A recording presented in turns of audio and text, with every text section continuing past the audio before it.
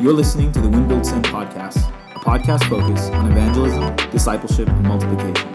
I'm your host, Gabriel Menchaca. Thanks for listening. Play this record as frequently as possible.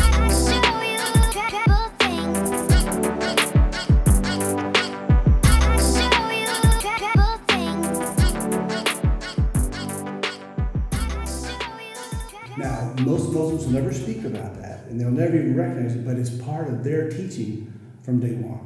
Okay, they just assume it's going to happen. Yeah. They assume that there's a superiority to the Islamic faith, and that one day the entire world will be Muslim. Okay, good afternoon, everybody. This is Gabriel Menchaca, and I'm here with a very special guest. His name's David, and just maybe say hi and introduce as much as you can about yourself. All right, yeah. Well, I am David, and I live in Frankfurt, Germany. Have a few small businesses that I run on a global level, and Frankfurt's just a good place to run those businesses from. Yeah. Very international city, and good airport going in and out. Yeah. So I'm able to do everything I need to do from here. This is a very good place to launch off from. And so, do you speak German? I speak German pretty well. Do you speak any other languages? Yes, I do actually. A number of them, or? Yeah, I speak Russian quite well. Okay. I speak Uzbek and Turkish. I can speak Kazakh and Kyrgyz and Japanese, and I don't speak Spanish. Poquito Spanish. But no, I can get around in a lot of different languages, and I'll probably get myself killed in close to 10. And so the reason I have Dave on is because I've seen in action some discipleship, and I just wanted him to really share about maybe some of his history and coming into working with some of the people he's working with. Let's start with how did you become a Christian? Like what happened where you came to know who Jesus is? Yeah, actually, I came to know Christ the last month of my undergraduate years at the University of Tennessee. I had been married for about 9 months, and I just started noticing something in my wife's life that I didn't see in my life. There was just a power, there was a vitality there that was very organic. It was very natural. Mm-hmm. And so I decided that I would start spending maybe some more time reading my Bible and praying, because I was just had a discomfort, just sort of a inside. And then one morning I was reading the scriptures, and I came across a passage that says, "Why do you call me Lord, Lord, but you don't do the things that I say?" Mm-hmm. And I remember just feeling this incredible feeling of oddness. I can't even describe what it was, but I remember just whipping the pages over, just to move to something else. And the very next verse I laid my eyes on, Jesus said, "Not everybody who calls me Lord is going to enter the kingdom of heaven." Mm. And I heard the Holy Spirit say, "That would be you." I got on my knees, and I just told the Lord, I said, I'm sorry for all the games that I played with you. Mm. And I want you to do whatever it takes to make me yours. Mm. Got off my knees that morning, a changed man. I mean, my whole life changed. And I have a wife of 38 years who will testify that everything changed that day. And since that day, I have, I've just sought to walk with him. Mm-hmm. I've just sought to live my life for him. And it's been a great life. And then so then what about your military? Like did you do any active tours or? I did. When I was a young cavalry officer, we ran several drug interdicted missions back in the 80s, and then actually got out and was out for 17 years when Uncle Sam tapped me on the shoulder and said, "By the way, we want you to come back in and serve your country one more time." Wow. So at 50 years old, I was running combat missions across northern Iraq. Wow. Between Tikrit and Mosul. Okay. Commanding a cavalry unit. And so, those are one of those things you don't really think about that you're going to have to do when you're 50. Yeah. You know? Yeah. And so, but I was a lot older. I was a much better commander at 50 than I was at 25. Okay. I can assure you that. But I've found how to work smarter, not harder. What about faith during those times? Like, how did that play a role? Like, were you able to share the gospel, with some of the men, or? I did, but working with a bunch of young cavalrymen from Tennessee, it was interesting because we had lots of spiritual conversations. Okay. But yet most of them really felt like they were already Christians. Okay. But whenever their conversation starts going toward, Muslims have their way, and Buddhists have their way, and Christians have their way, and you begin to realize very quickly that this is not the type of faith that is a biblical faith. Right. And when I began to sort of, it was actually a lonely time, the second half of my last tour, because when I began to espouse the fact that Christ was the only way, and that there's no other name under heaven by which a man can be saved other than Jesus Christ, really alienated me from a lot of people. Sure. Yeah. I think it does that. Period. Gospel is divisive. And I saw it firsthand. Yeah. And so those experiences, in any way, like when it comes to evangelism, what would you say to someone maybe active in the military right now when it comes to sharing the gospel? Like, should they, in one end, just be as blunt as they can, or give people time? I think it's important that people know where you stand. One is I've been a good officer. Being a good officer opens the doors for being able to share truth. Yeah. If they perceive you're a slacker, unfortunately, a lot of the chaplains in the military, that's a problem, is that they don't see them out there on patrols. They don't see them out there taking the same risks that they're taking. But as a unit commander, I didn't send patrols out. I went out with them. I took them out, and I put myself in the same line of fire that the soldiers were in. And when you do that, then there's a certain respect that people have. And also, there were numerous times I put myself in situations that this just demonstrated the fact that I really believed in what we were doing. And so yeah, I mean, there was quite a good, I felt like I had a good rapport with soldiers. So that rapport and that testimony, in a way, gave you a platform to, in a way, have a voice. Correct. So it's important to have a good testimony. And being physically fit, and being competent in your job, in the military world, those speak louder than just about anything else you do. Okay. Why? Because soldiers' lives are on the line, and they depend on the decisions that you make as an officer, and particularly as a combat arms officer. And that's something that you don't see a whole lot anymore. I don't meet that many Christian officers. Really? Yeah, I just don't. And I wonder what it is, that is keeping young Christian men from actually serving their country. Don't understand it. Because the last thing I want is I want somebody else to continue to preserve the freedoms that I have. And it's costly. And I think that Christians ought to be involved in it. Yeah, 100%.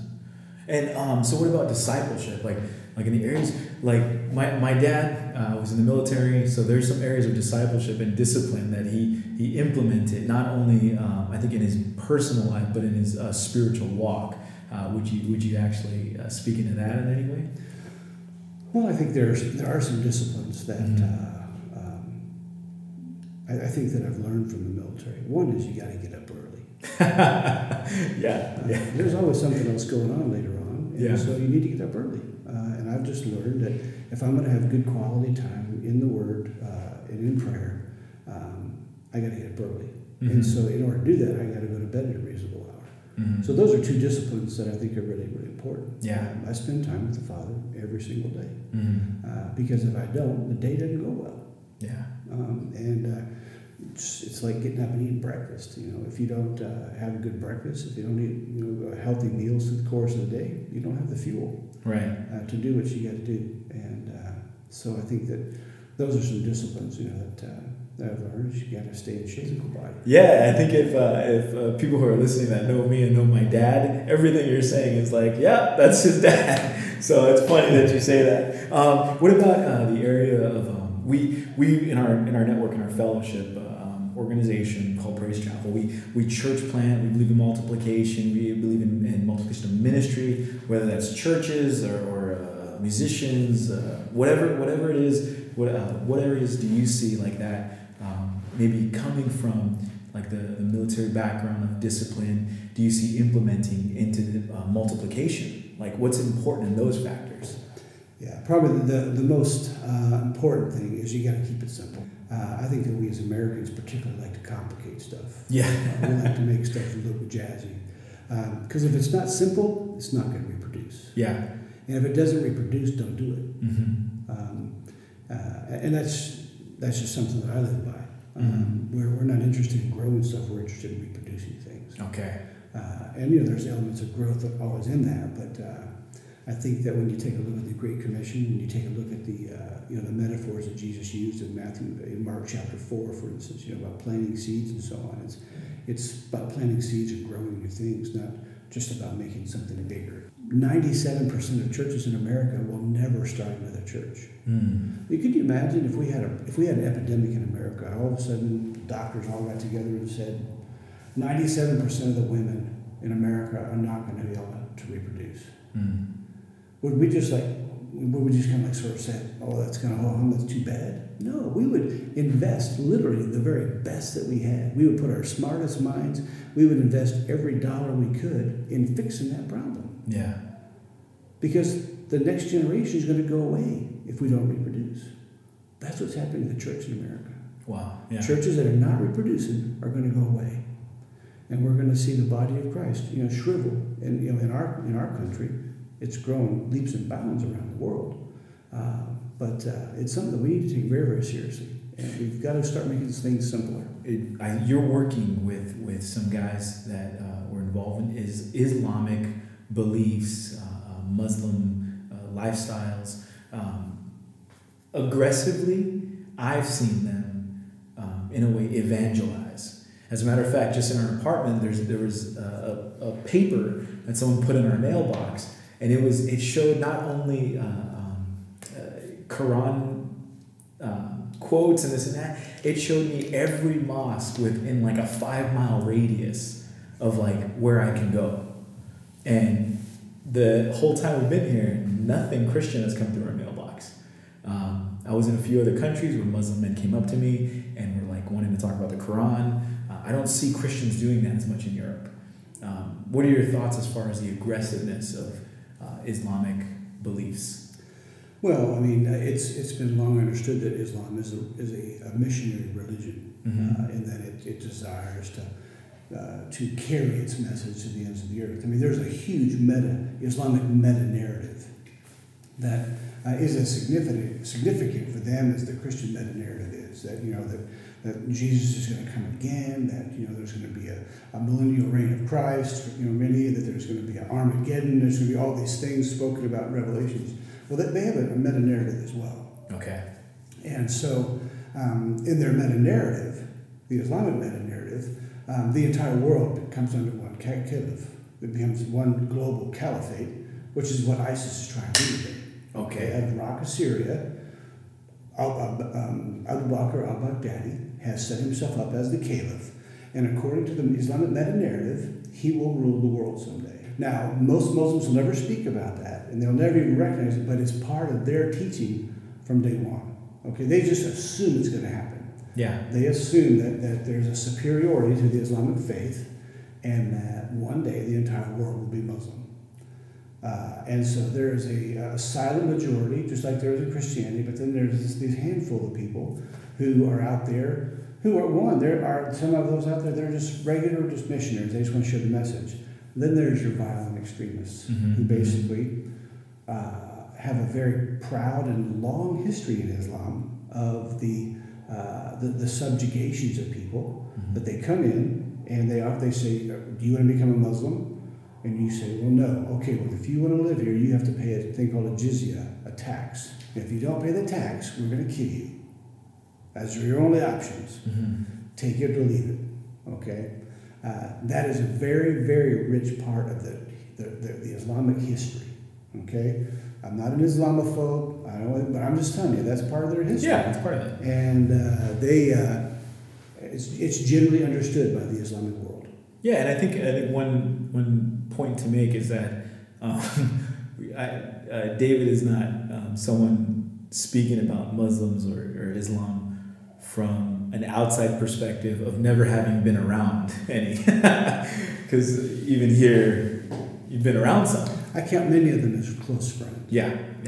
So you're speaking to something that you kind of have a pretty good in-depth understanding of. Yeah, I've been living amongst them for almost 30 years now. Okay, yeah. So that's important to know and to make a point of. Yeah. As far as sharing the gospel with a Muslim or talking about Jesus, what are some areas that you can maybe even speak into on how to do that in a healthy way? Right. Well, first of all, I think that Christians have got to stop being afraid to stand for truth and for what Christianity teaches. And we can do that without being confrontational. Because, I simply, the way I share the gospel with Muslims is, one is I get to know them first. And I get to know them at their humanness, not at their Muslimness. Okay. Who are they? What's their name? What's their family? Tell them about yourself and so on. They come out of an Islamic culture that is a subculture of their ethnicity as well. So there's a couple layers that are going on there. But I share the gospel with people who want to hear it. Okay? I'm quick to share my testimony about how God saved me and how I was lost. Mm-hmm. One of the things I always try to do is get them to say, well, Islam and Christianity are just alike. I love it when they say that, because I can say, you know what, you're absolutely right. We both have a problem with sin that has to somehow be satisfied. Yeah. How's that going for you? Yeah. Yeah. Because yeah, they long for forgiveness. Yeah. There are people who understand sin. Yep. When you start talking to a German about sin, you got to convince them they're a sinner first, not with a Muslim.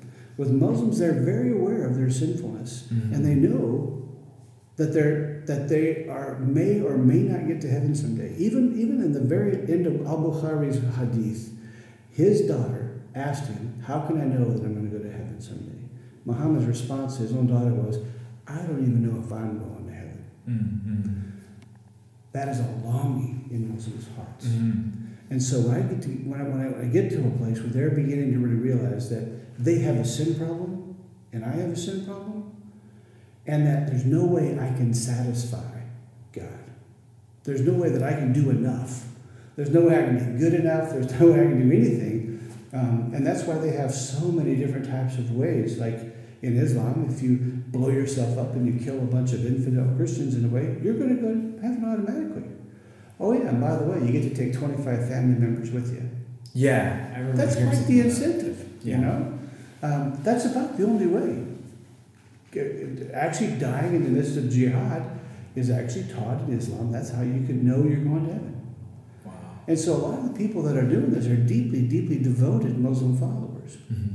And let me just I'll put something to rest for you, because I was at a conference in Paris last week, and I was listening to one of the speakers talking about how he was kind of glad that second generation Muslims were starting to become more secular and less Islamified. Worst thing that can happen. Mm. Because you see, what I'm looking for, and what I think what the Holy Spirit's looking for, is people who are searching for something. Mm-hmm. And I'm involved with over 22 imams right now who have come to faith in Christ, who are following hard after Christ all around the world. Why? Because they were searching.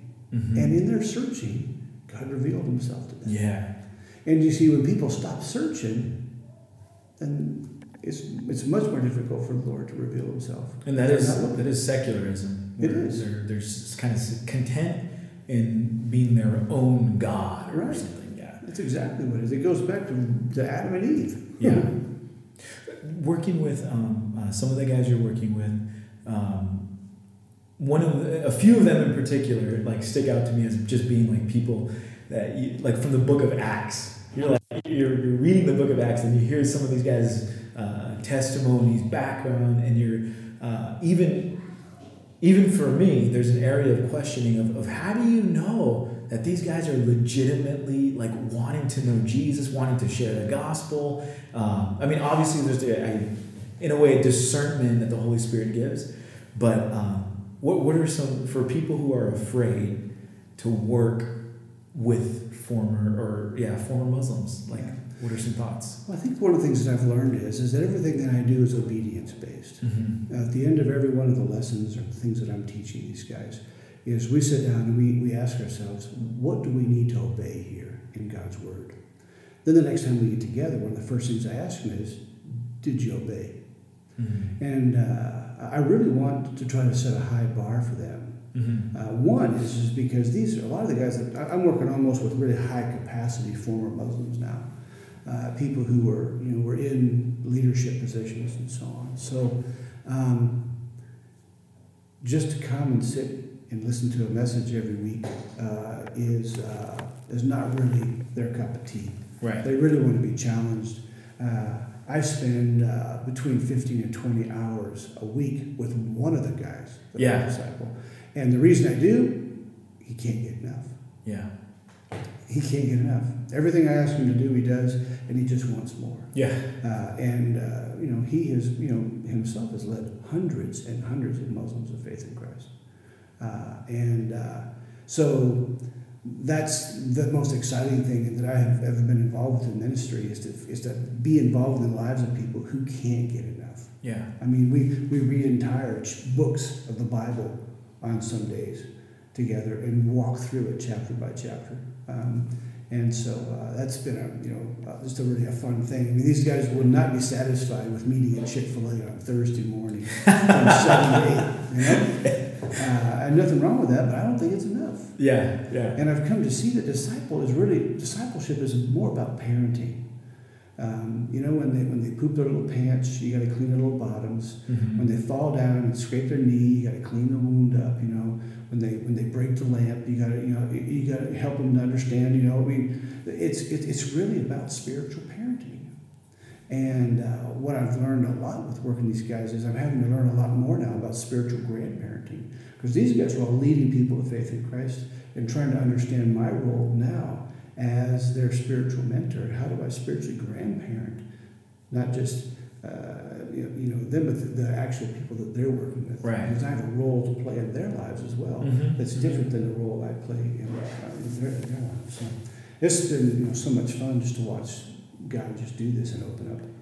And I think to also make a point that there are a lot of details we can't share, but there are awesome things that God is doing that if we could share we would, but some things that really the Holy Spirit I feel like just did, that there was no explanation or no church group involved, no structure in the way of like it was this missions organization came and did this and then this happened. It was literally like the Holy Spirit did stuff. Yeah. I don't know if there's anything you can share on that, like maybe like some of the dreams or. Well, almost all of them are having dreams. Okay. Yeah, I mean, that's one of the first things that we do when we engage people. We not only ask them, have you had a dream? One of the things we ask them is, do you know of anybody else who's had a dream? Mm-hmm. Because there have been times when I've talked to somebody and they said, have you had a dream maybe of a man dressed in white coming to you at night? And he'll say, no, I haven't. But I have a friend named Ahmed who told me that he had a dream like that. Well, would you introduce me to Ahmed? Mm-hmm. And sure enough, Ahmed had a dream about Jesus showing him. He said, Jesus came to me in this dream. And half the time they don't realize like of the significance of their dream until they read the scripture. Right. And it's like, what the heck? Like, yeah, we saw that happen the other night at a Bible study we were having in Hanau.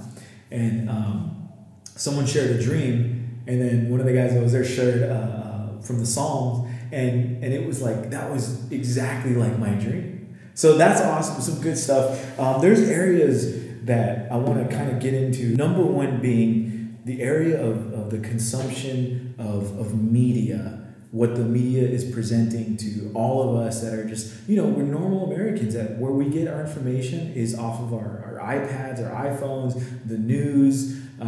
You have some thoughts into navigating some of this stuff.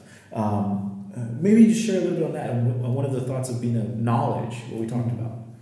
Well, over the years, one of the things I've noticed is that many of my Christian friends have a very, I think, skewed understanding of Islamism, under Islamic extremism, extremist violence in the world.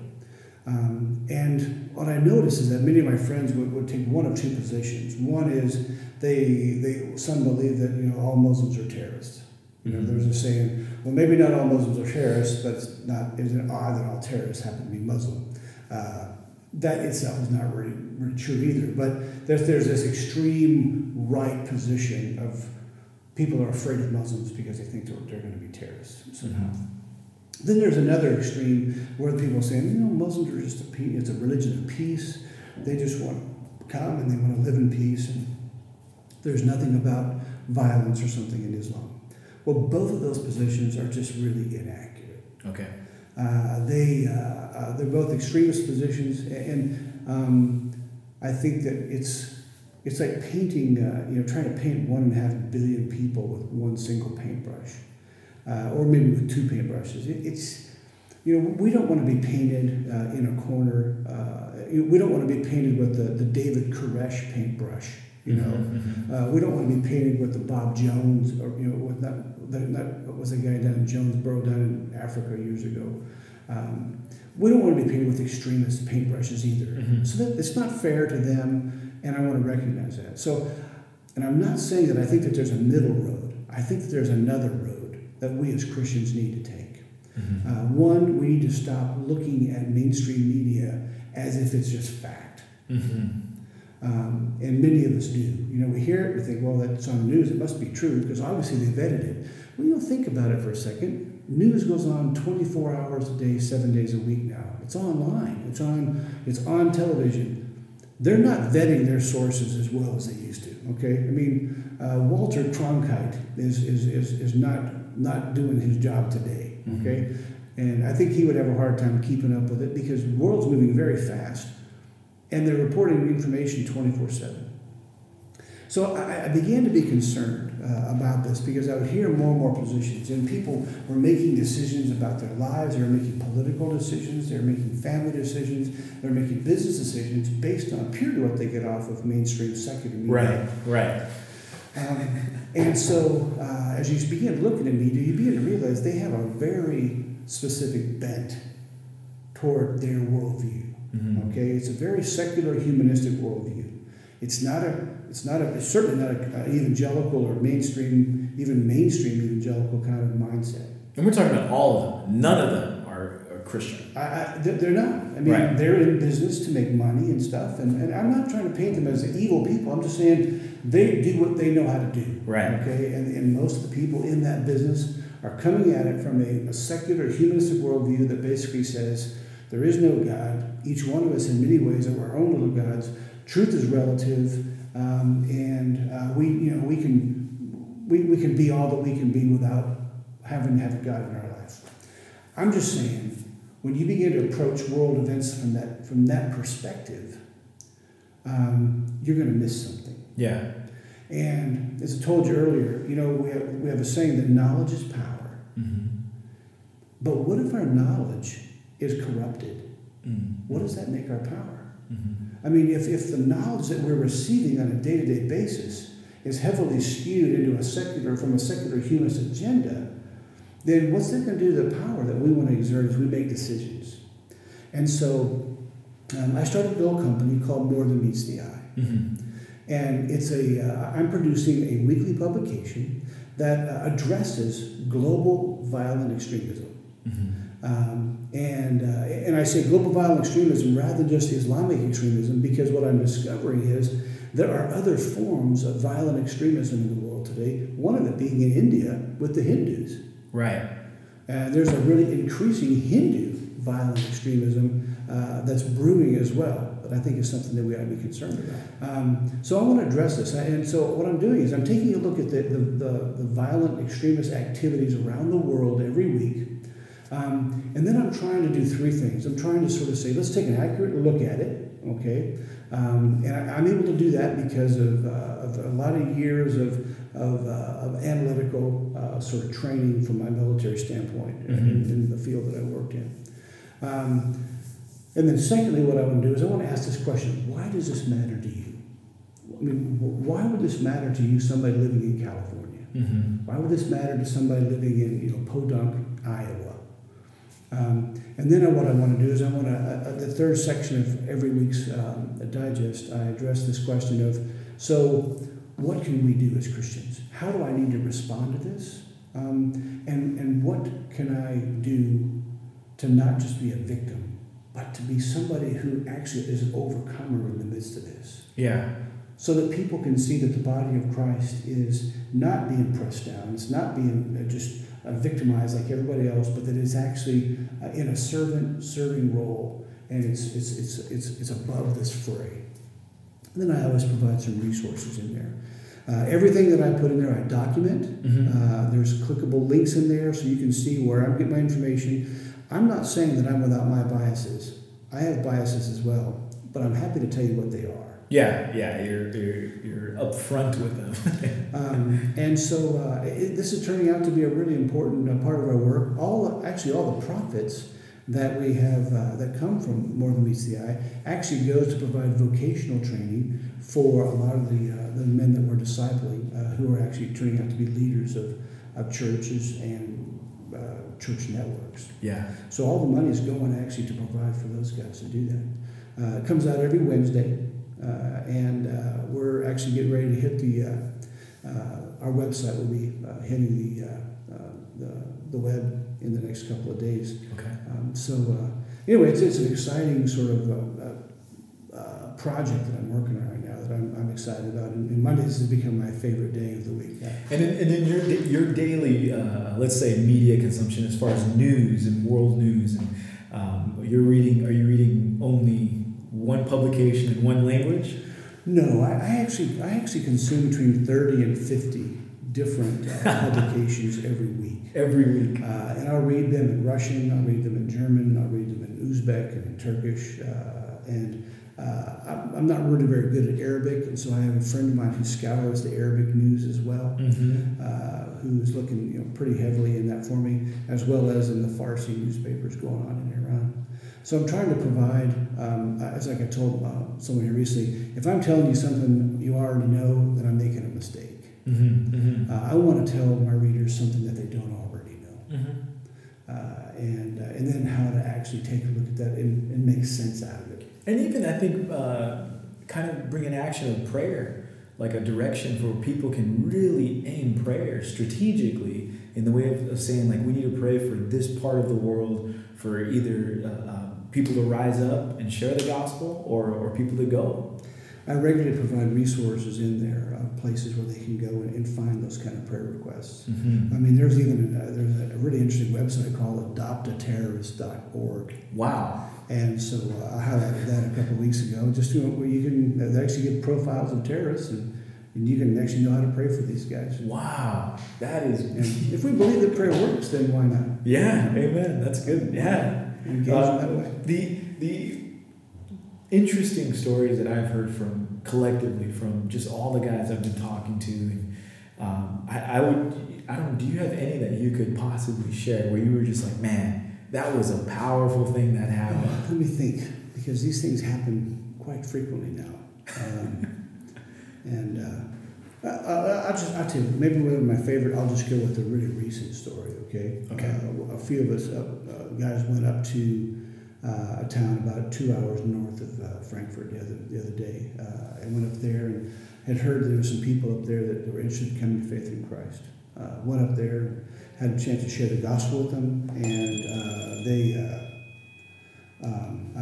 spent about 4 or 5 hours with them. Coming back, we decided that we were going to start a church up there in that little town. And as we were coming back, it was about 11:30 at night, just decided that they were hungry. And thinking, oh, we'll just wait till we get back to Frankfurt. And he was like, no, it's this, One of the guys said, no, I just on my phone, I showed this little kebab shop over here. Let's go over there. So we stopped in this kebab shop. And as they went into this little kebab shop, they went in and ordered a doner kebab. And while they were sitting there, two young guys walked in. And one of them was wearing a cross. And they were obviously from some sort of Middle Eastern ethnicity. So one of the guys walked over and says, hey, I noticed you're wearing a cross there. You're Christian? And he said, yeah. He said, how long have you been a Christian? He said, well, a few months ago, I was in Frankfurt and somebody shared the good news with me. And I started to follow Jesus. But I have nobody to teach me here. I'm in a small village, and wow. There's nobody here to teach us. And one of our guys said, well, we can teach you. We can teach you right now. As a matter of fact, we can actually start a church right here in the village. Are there others? He goes, well, there's 5 or 6 others in this little village as well. And so that evening, we were able to plant the seeds of a new church that it's been planted. Yeah.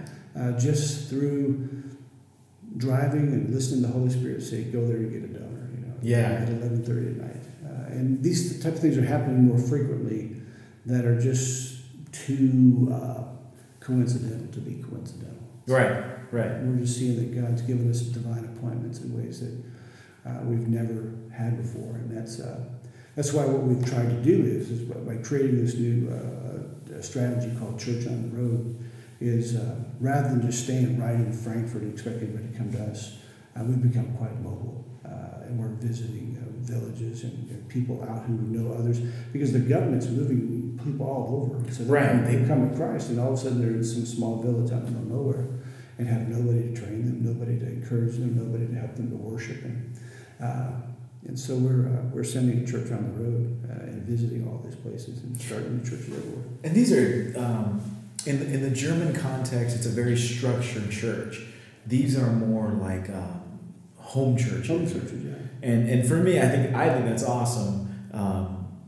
If someone's listening to this and they're saying, how do we in any way give prayer or send help, what would you suggest to say, like, this is how, if somebody's listening to this and they say, man, we want to get involved somehow, what would you say? Well, I think certainly, we want people to pray. I mean, I'm afraid in Christianity this almost becomes sort of a trite expression. You don't know what else to do. But for us, it's at the center of what we do. Mm-hmm. Is that in fact, even our Church on the Road team has a prayer tent.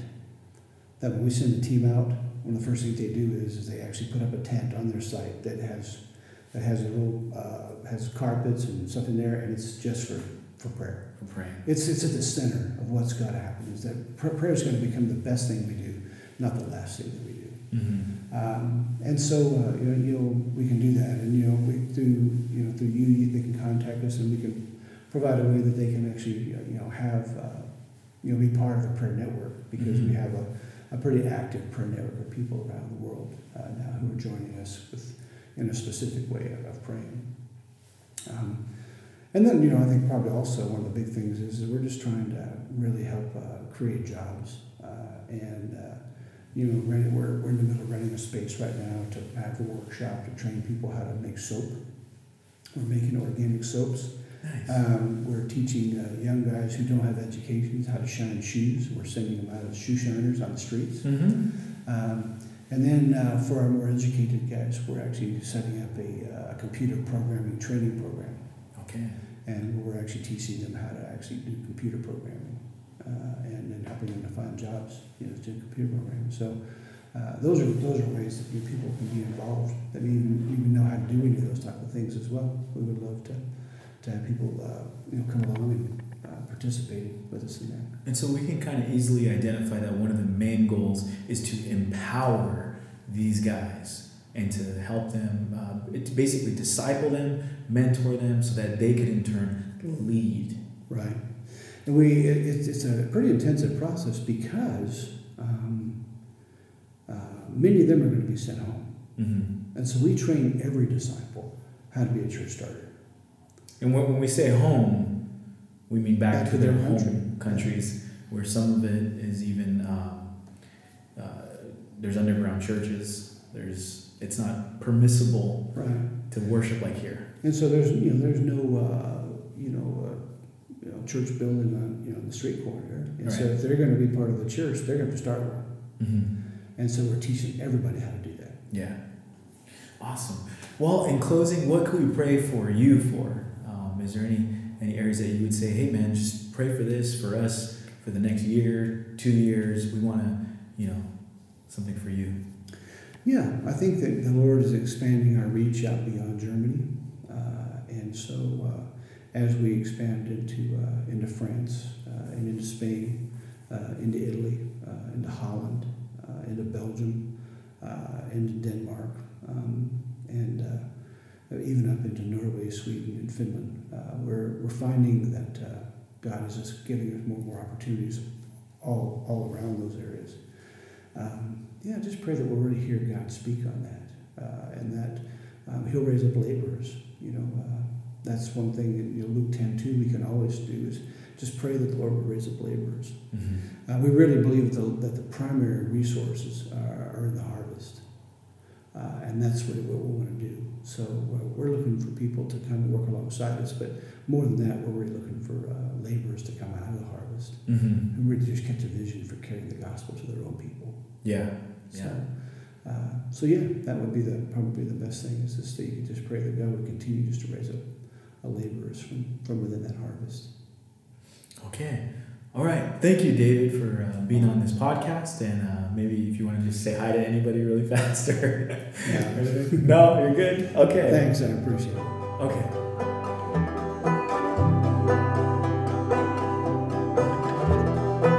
Thank you for listening. Thank you for listening. Please like, share, and subscribe.